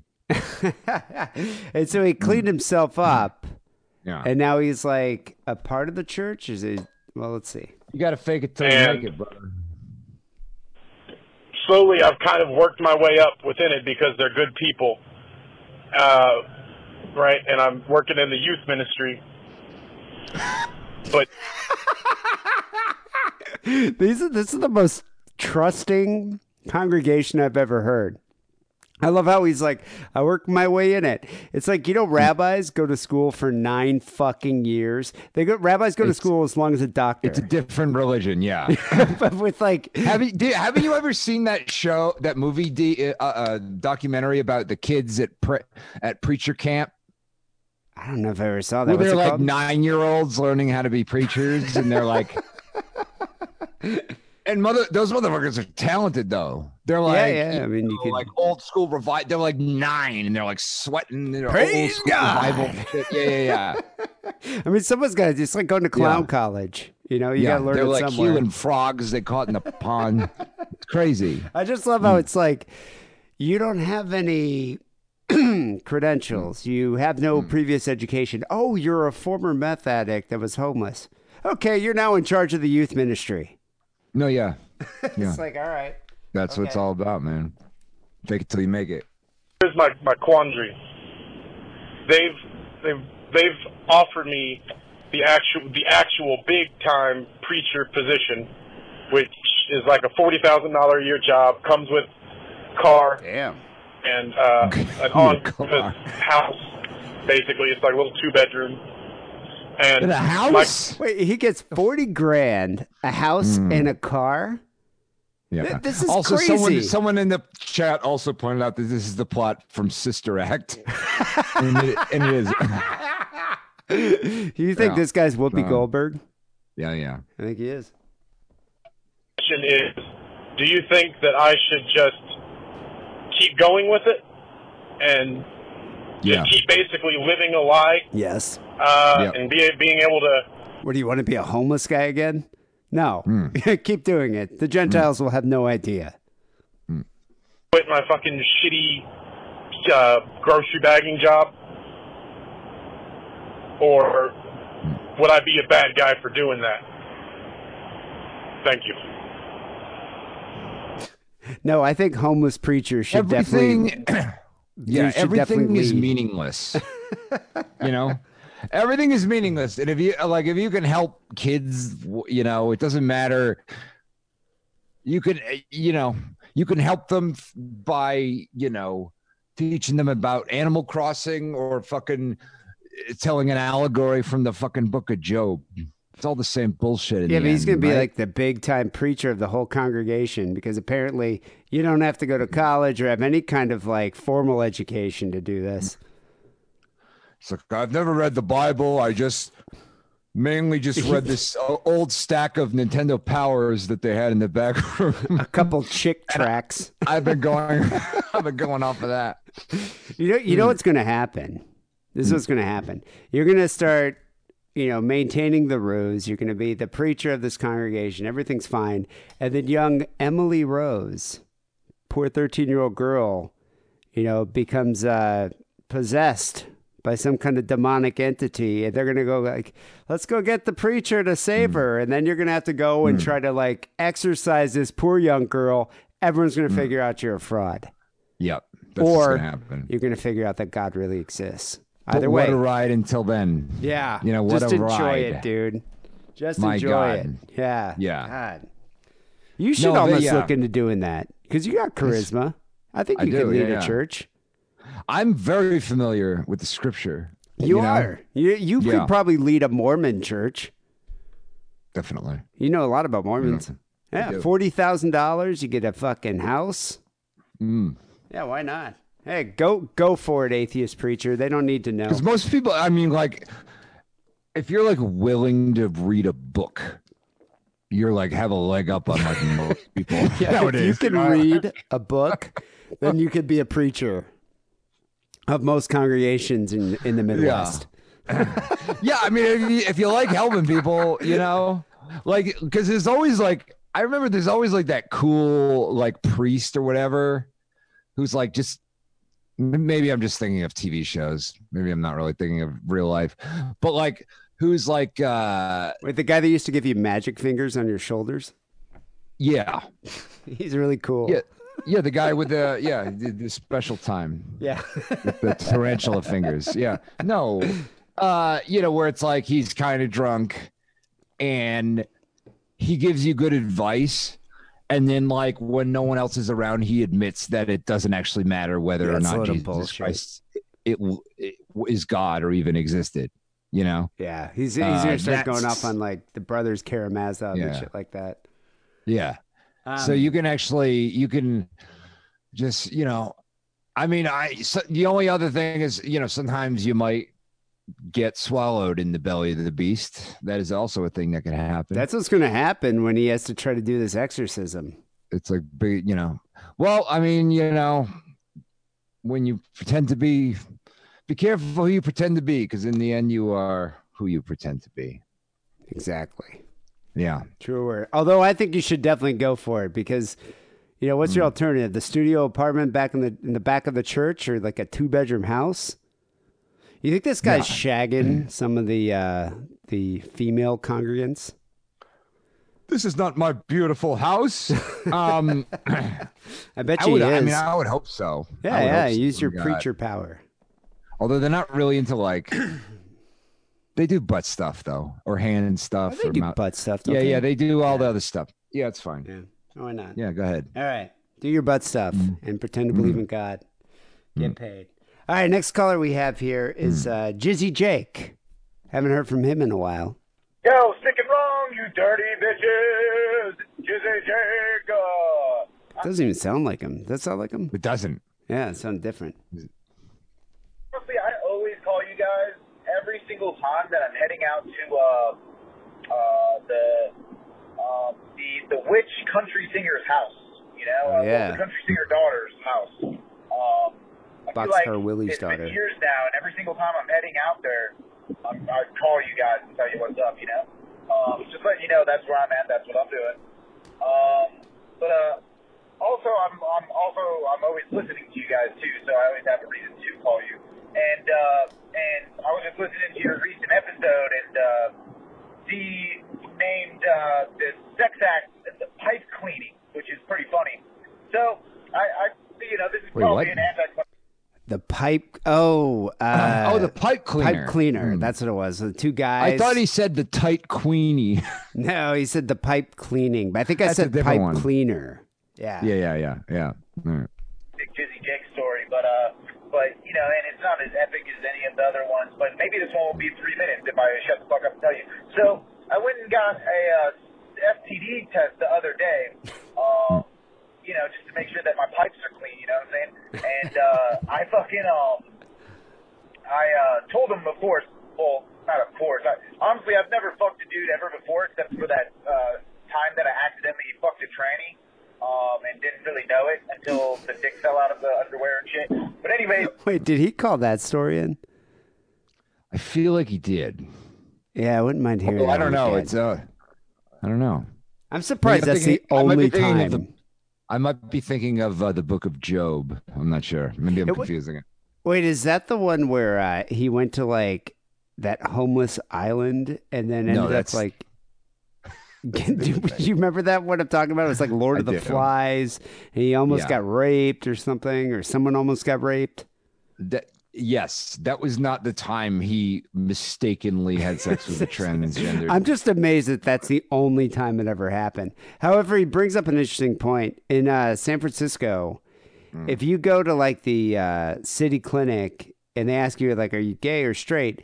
If you say you're straight, they won't even test you for AIDS. They won't do any of that. You have to be gay to do that. But if you go to like a gay clinic and you're just like, yeah, I'm gay, they'll give you all the tests.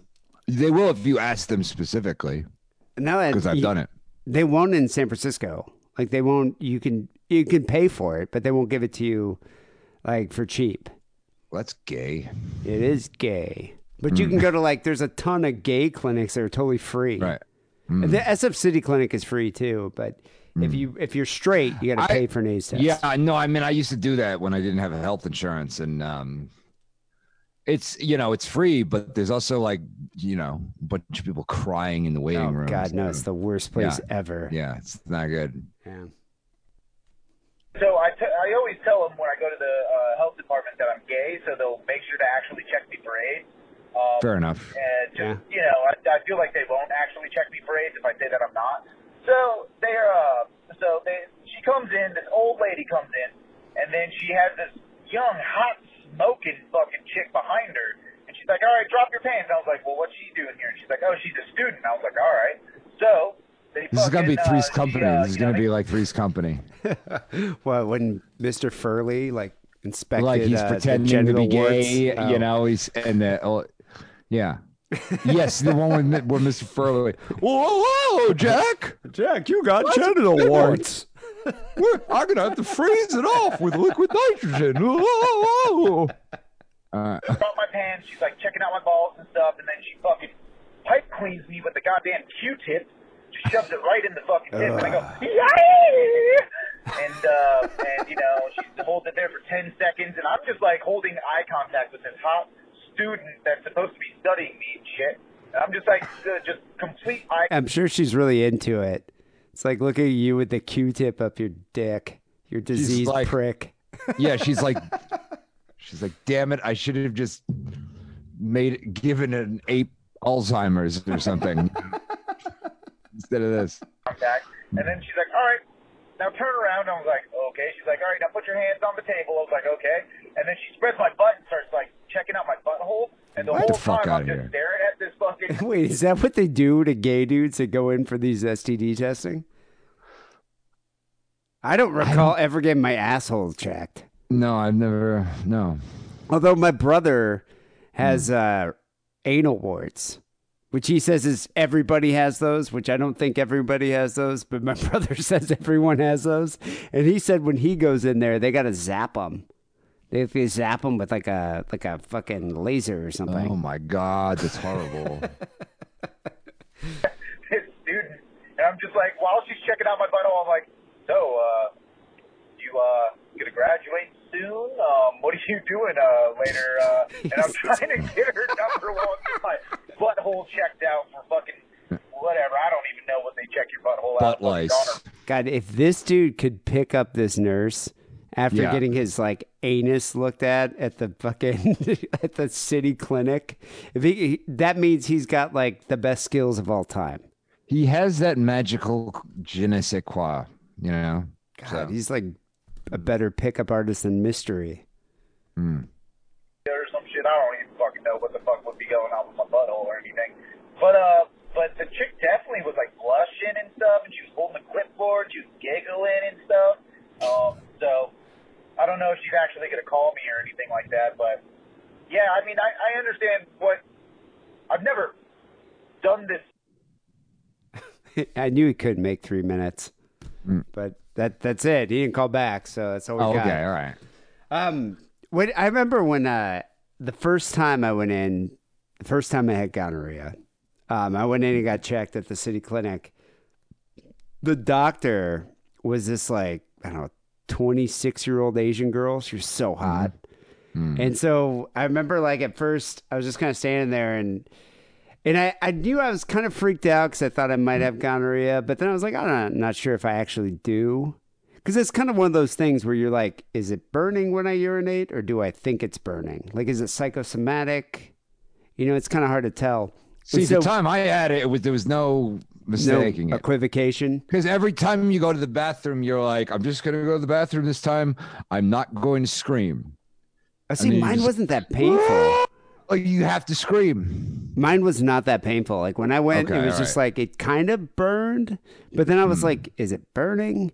And so that's why I went to go get checked out. And so I remember, like, she was like, you know, pull your pants down. And so I pulled my pants down, and I totally chubbed up because she was kind of hot. And it was weird. I don't know why. Like, normally I would never have, like, any kind of boner in that situation. Right. But I don't know. She was like on her knees, you know, bent over, not on her knees, and like looking at it, and just she kind of looked at me, and I kind of looked at her, and I was like really embarrassed. And then she sort of was like, "Well, we can wait." And then I just sort of like stood there, and she like turned her back. It was like doing like writing something down on a clipboard. Then she came back. Yeah, and then she came back and she was like, okay, and then shoved the Q-tip like in the fucking head of my cock, like really aggressively. Yeah, that still got hard though. Anyway. That's a swab. You know, it's different than a Q-tip. Yeah, no, it fucking hurt. It was a swab. Well, Jizzy Jake, what happened? Did you have anything? Are you good? I want to know. Like, do you have any STDs? Inquiring minds want to know. Yeah, he'll need to know before he enters... The witch travels, you know what I'm saying? Yeah. Anyway, what you saying? He's planning on moving out here? He's moving here. He is moving here. So he probably should get your STD. You're definitely going to catch some STDs in LA, but it might be a good idea to get them fixed before you get here, so they don't get any worse. I actually tried to get it so that he was renting Hung Young Terrorist's extra room. Yeah, how'd that I go? really tried to set that up. It didn't. I thought he was going to move into your place. I don't have any room for him to move in my place. You got a couch. Look at this terror swamp behind me. You think there's a room here? You know? Yeah. You guys would be like bosom buddies. I think it'd be great. Yeah. Anyway. All right, moving on. I mean, actually, I would have no problem with it. These motherfuckers want any excuse to get me the fuck out of here. Oh my God. Yeah, your landlords would be. Yeah. Your head would be on a pike. Mm-hmm. All right, last call we have here is good old Liz, who I think Liz called in last time we heard from her, like a 7-part story on taking acid during COVID, which women tend to like to do, I guess. Anyway, here she is calling in about her ex. Hey Dee, hey Harrison, this is Liz. Just calling with the story, with this whole coronavirus thing going on. It's got me thinking about my ex and wondering how he's doing. It's the one who put me in jail, basically.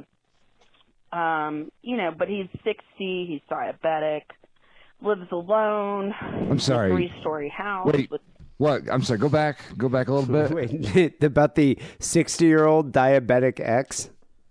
Yeah. Yeah, that was the guy. Do you remember when she like smashed his windows down and he like had her imprisoned? Yeah. Yeah, that was this guy. Did she say 60? 60 years old, yeah, and he's diabetic. Wow. She's into daddies. I'm wondering how he's doing. Diabetic daddies. I think that's a game on Steam. It's the one who put me in jail, basically. I think my brother has that movie. Yeah. But he's 60, he's diabetic, lives alone in a 3-story house with this kitchen and living room on the 2nd floor, but no bathroom. And you're like, well, what's the big deal? And that's kind of where the story I have comes into play. So, as you can imagine, we've had a lot of breakups, makeups, and this one time... How old is Liz? I don't know. I feel like she's old enough to be his daughter. Oh, definitely. Yeah, okay, all right. So she's not definitely. 50. All right. I feel like she's she's like in her 20s. That's what I thought. So Yeah. So, yeah. We were making up, and we decided, let's smoke some pot, let's go upstairs, let's have some really great sex. And we were in bed. We had been having sex for a while, and he decided, let's have anal sex. I'm like, okay. So I position myself, and I can feel him standing on the bed, positioning himself, and then all of a sudden... Wait a second. She positioned herself for anal. Does that mean she's on like all fours? Why is the 60-year-old man standing on the bed? Like, how are they having anal? Like, why would he stand on the bed? Yeah, that's weird. That's a little... Well, there's a thing... I'm trying to think. That's not... When I've had anal... I've seen things like that, but it's not like... I mean, I can understand, like, doing it from behind. You have one leg up, sort of. Where it's like you're kind of going down an angle. Yeah, down, at an angle like that. But it's like... It's not advisable. I also think it's weird that he's standing on the bed, but maybe there must be a reason. I hear this loud thunk, and I realized, like, oh shit, he fell and hit the wall. And sure enough, yeah, he Probably did. He hit his head. Nothing kills a boner quite like hitting your head against the wall and falling. Yeah. He wasn't doing good, but we managed to get some clothes on him eventually, and then he started blacking out. He blacked out for... Whoa, he had like a concussion from falling down. That's the thing, old people, when they fall, they get fucked up. I mean, a lot of people, when they fall, they get fucked up if they hit their head. Yeah, well, yeah, if you hit your head. Yeah. I mean, I have like a rock hard skull, giant rock hard skull. So I'm just like... You've never had a concussion? No. Oh, And I've hit my man. head a lot. Like, seriously, Well, you do have like a Cro-Magnon skull or something. I do. That's I good. absolutely do. Yeah. Now I've but had a couple. Because I know there was a period when it was like, I'm tall and stuff. So it's like I get head rushes a lot if I stand up or whatever. And I guess my circulation is iffy sometimes. And like when I was doing like so much, but like before I went to rehab, when I was doing like so much meth that I was like only half in this dimension, like I would just be like, I just collapse to the ground like fucking Scarlett O'Hara sometimes not even from standing up. Like from fatigue? Probably like what caused just it? like if I was leaning down and I was standing, it was just because I had something about just meth fucking up my circulation your or equilibrium something. or something, your balance. Yeah. And it would be like, even if I just like leaned upwards, sometimes I just like whoop. And I'd actually lose consciousness. I get a head rush so powerful, I'd lose consciousness. And a lot of times I'd be like out in the garage, like smoking on a stairwell. And I would just like feel like, I'd be like, okay, whoop. And I Not just on heroin. go down the stairs. No, on meth. Oh, wow. And, like I lose consciousness from the head rush, and then I just fall down this, like roll down the stairs. Yeah. Would you wake up like an hour later? I could still see little spots of my blood on that stairway down there. Good God. Did anyone ever find you? Nope. Man. Mm-hmm. I recall and also did that in a group sex once.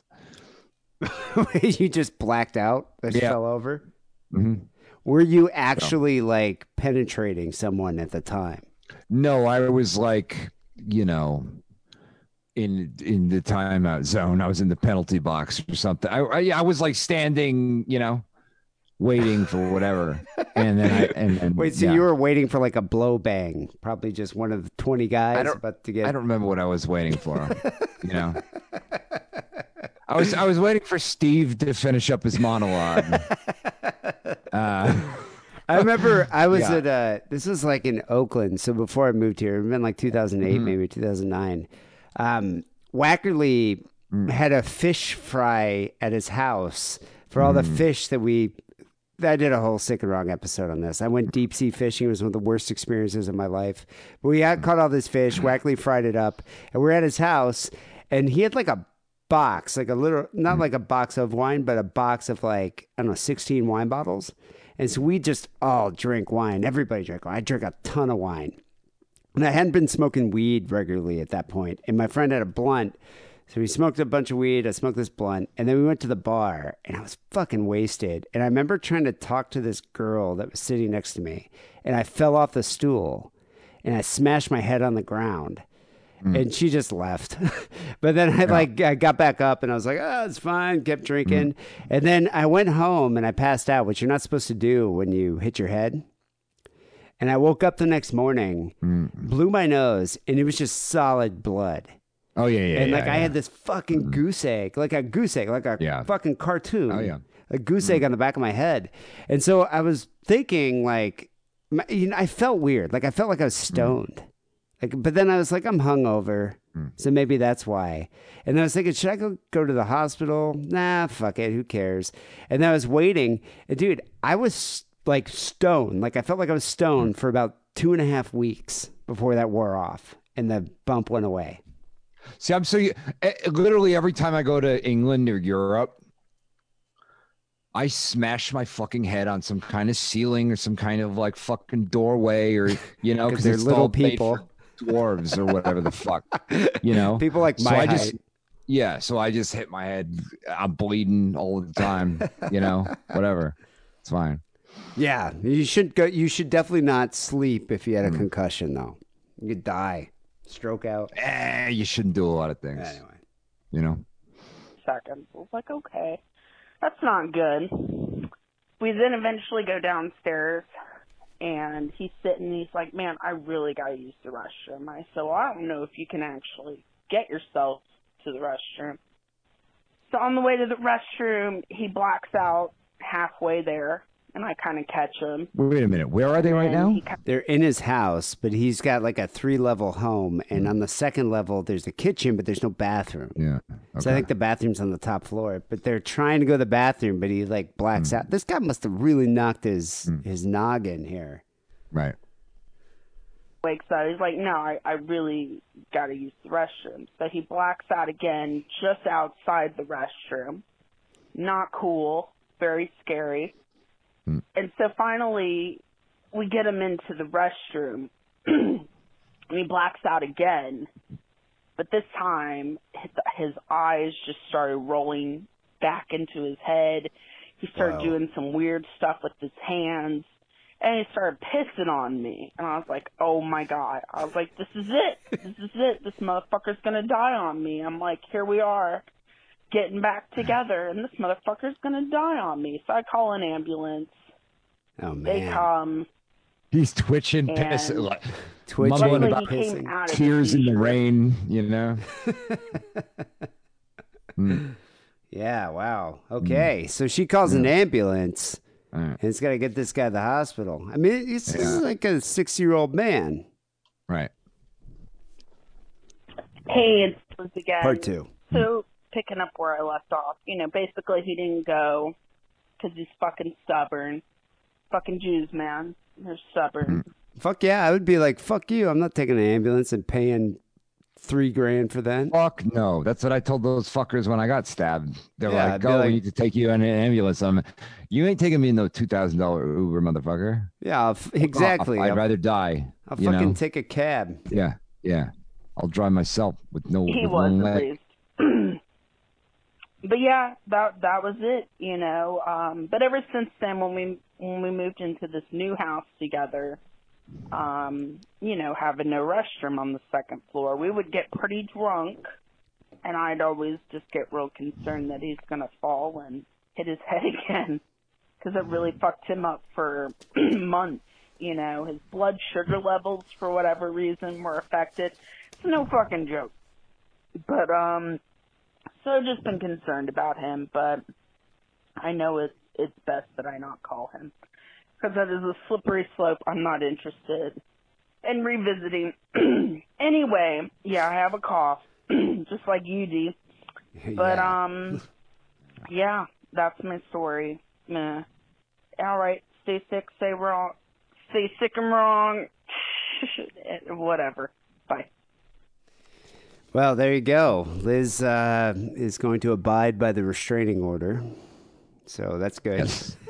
Yeah. It's better to leave that one alone. Yeah, that's weird. So have you ever do you know any girls that are into daddies, like into older dudes? I mean, sure. Yeah.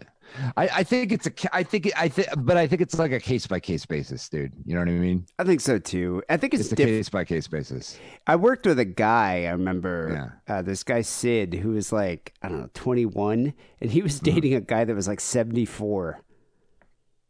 Okay. Yeah, that's a whole other thing, man. Yeah, there was something. Gay dudes. That's like a whole other deal. Yeah, I think the gays is different, but it was definitely really weird. Right. It's like being into grandpas. Case by case basis. It's like I got a granddad fetish. But yeah, it is a case by case basis.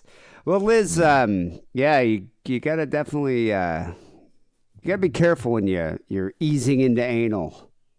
Make sure logistically that everybody's all set and positioned well. Maybe do it on a beanbag chair.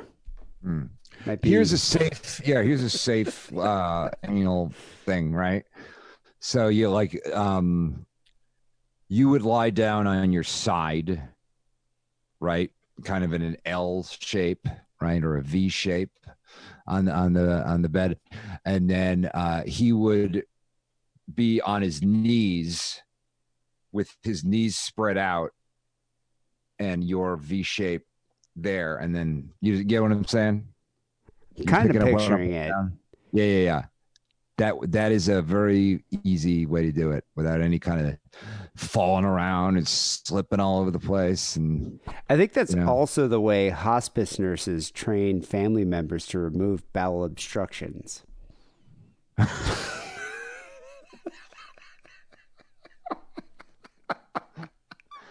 I think that's also how Siegfried and Roy train Manticore. That's how they train that tiger. Yeah. No wonder that tiger freaked out. Yeah. It's like, I'm done doing your weird gay shit. Yes.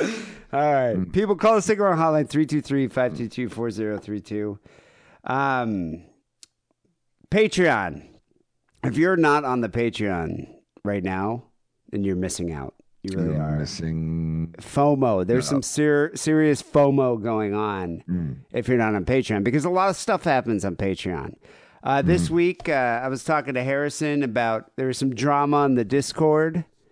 We were talking about that in our outtakes, so you can check out the outtakes and you can hear about the drama on the Discord involving some listeners.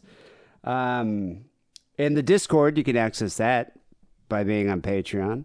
That's correct. This week, Harrison did a live stream on Wednesday that I had to miss because I got called into an emergency meeting, which sucked. But this week, I might be able to do it if you want to do it on like Tuesday or something. But we're trying to do that where we hang out with the patrons and spend some time, some quality time, just getting to know everybody.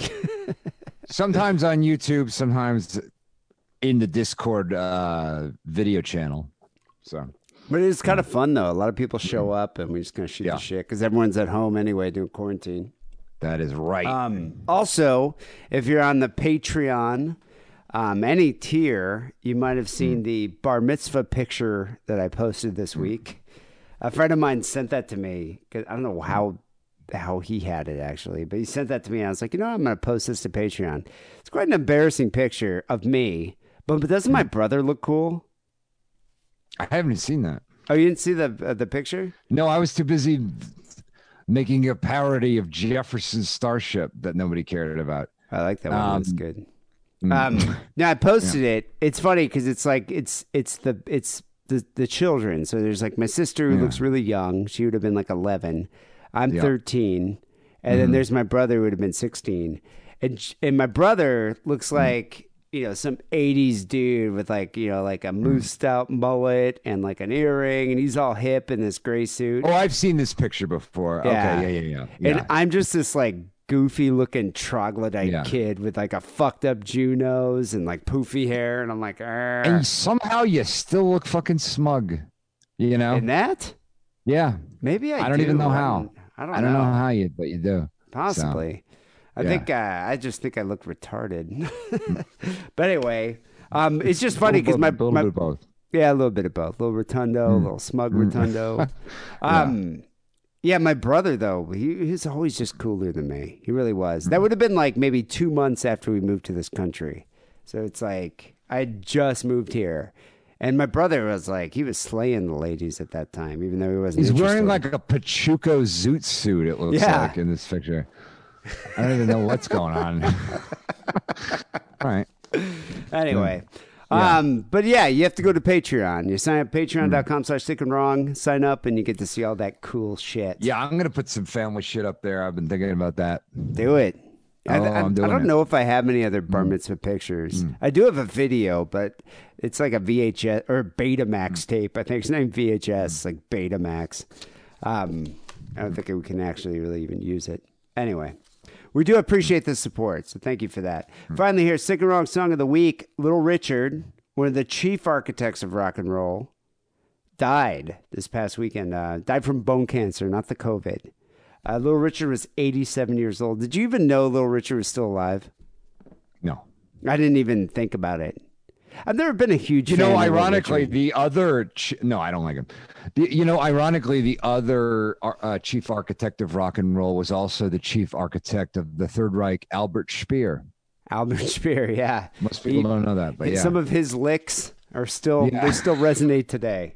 They do. But Little Richard sold more than 30 million records worldwide, influenced so many musicians, from the Beatles, Otis Redding, to David Bowie. But what was interesting, I was reading about that. So the song Tutti Frutti, which I'm not ending the show with because I can't take that song. Yeah. But do you know what Tutti Frutti's about?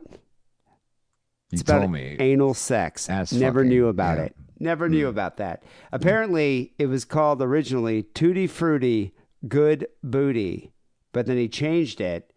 But there's a line in it, like one of the many innuendos, where it says, "Really, in 1957, booty. That's what booty meant back then too. Really? Yes. What is your source on this, D? Rolling Stone. That's where I saw it. It said, Tutti Frutti Al Rudy used to be Tutti Frutti Good Booty. And then Rolling Stone further You've been observed, had, my friend. Rolling Stone further observed that the lip-smacking celebration of Good Booty contained insertion-related innuendos like, if it don't fit, don't force it, you can grease it, make it easy. So I don't know what's going on there. Or do the position, the position you recommended. The very safe and reasonable position I recommended earlier. It's how the elderly have anal sex. Very That's safe. Right. There's no standing on the bed. Yeah. And then he had a bunch of other hits like Lucille, Long Tall Sally, Good Golly, Miss Molly, all that stuff, which I'm also not ending the show with those songs. But one thing I did find that was kind of interesting about Little Richard is he used to send his excrement to people. Like this guy used to mail his shit to people. He sent a good friend of his, an elderly friend of his, had a birthday present. He took a shit in a box, sent it to her. She opened it in front of friends, and she goes, let's see what Richard bought me. And then she just screamed, I'm going to kill him. And he thought it was the funniest thing. He even did that to his mom. He sent her a box of shit, like his shit in a box. And he sent to his mom. Yeah, he said, actually, he not only sent it, he put it in a jar and hid it in a cabinet with her preserves. That's what he did. He also did a lot of drugs back then.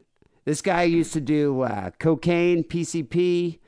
They said he used to do $1,000 of coke a day. And he would say that when he would do coke, there would be like blood and flesh coming out of his nose. Little Richard did a lot of coke. The other thing about Little Richard I never knew, was he into like men or women? He was, apparently he was gay, but not openly gay. And then at some point he became a born again Christian. And then he renounced did. that. Yeah, he became... Yeah. So I guess here it says he was into guys, girls, and groups. Hardcore voyeur, and often asked his girlfriends to get with other men while he watched. Freaky dude. Anyway. A tan, gentlemen. Yeah. We're going to end the show here with Rip It Up. It's a pretty decent Little Richard song. Rest in peace. People will be back next week with episode 739. Till then, take it sleazy. Well, it's Saturday night and I just got paid. Fool about my money, don't try to save. My heart say go, go. Have a time cause Saturday night. Now I'm feeling fine. I'm gonna rock it up. I'm gonna rip it up. I'm gonna shake it up. Gonna ball it up. I'm gonna rock it up and ball tonight. Got me a date and I won't be late. Pick her up in my 88. Shag gon' down by the Union Hall. When the dots start jumping, I have a ball. I'm gonna rock it up. I'm gonna rip it up. I'm gonna shake it up. Gonna ball it up. I'm gonna rock it up and ball tonight. Along about 10, I'll be flying high. Walk on out unto the sky. But I don't care if I spend my gold. Cause tonight I'm gonna be one episode. I'm gonna rock it up. I'm gonna rip it up. I'm gonna shake it up. Gonna ball it up. I'm gonna rock it up and ball tonight.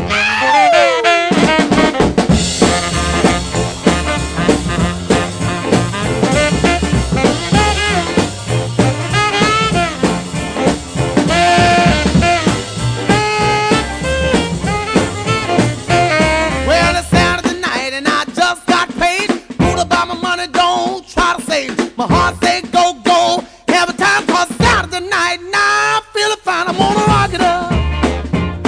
I'm gonna rip it up. I'm gonna shake it up. Gonna ball it up. I'm gonna rock it up and ball tonight.